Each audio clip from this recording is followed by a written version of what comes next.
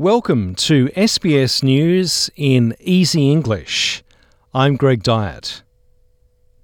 The United States has backed Israeli claims that Hamas is using hospitals in Gaza City for its military operations.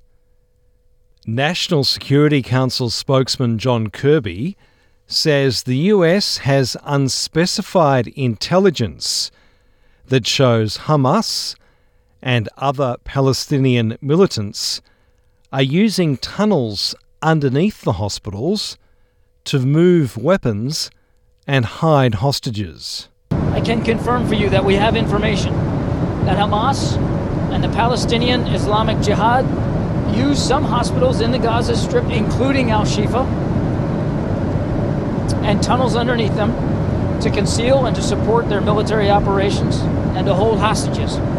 Hamas and the Palestinian Islamic Jihad, PIJ, members operate a command and control node from Al-Shifa in Gaza City. Denying the claims, the Hamas-run Gaza Health Ministry says it's invited international organisations to investigate the facility. Opposition leader Peter Dutton says he sent a letter to the Prime Minister asking him to convene a national cabinet in order to address the rise of anti-Semitism within the Australian community. The opposition leader says he's worried about the potential for a major incident in Australia.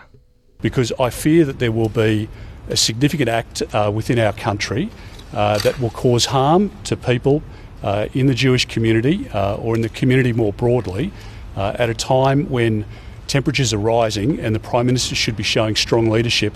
Authorities are monitoring the whereabouts of criminals, including 3 murderers and a number of sex offenders released into the community following a High Court decision.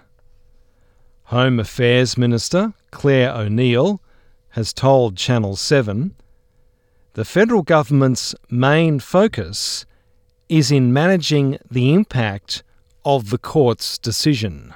We are releasing people under the strictest possible visa conditions. So this includes things like more or less constant update to authorities about the location of people, in some instances in-person daily reporting to authorities. It includes being able to get permission to work in certain types of industries. It includes us continuously monitoring things like social media and email addresses and phone numbers and the like. Liberal Senator Jane Hume has criticised the Home Affairs Minister's handling of the situation. She told Channel 7 that while the government knew this decision was coming, they failed to prepare for it. I think that Claire and potentially her immigration minister, who had a lacklustre performance in question time yesterday, have taken their eye off the ball because they knew that a High Court decision was coming, and yet there is no legislative or regulatory response ready to go. Bunnings is set to stop selling engineered stone as pressure mounts for a national ban on the silicosis-causing material. Unions have been campaigning for the chain, owned by Wesfarmers, to pull kitchen benchtops from its product lineup to protect workers from the deadly condition. The household hardware and garden giant confirmed it would stop selling the products from December 31st. I'm Greg Dyatt, and that's SBS News in Easy English.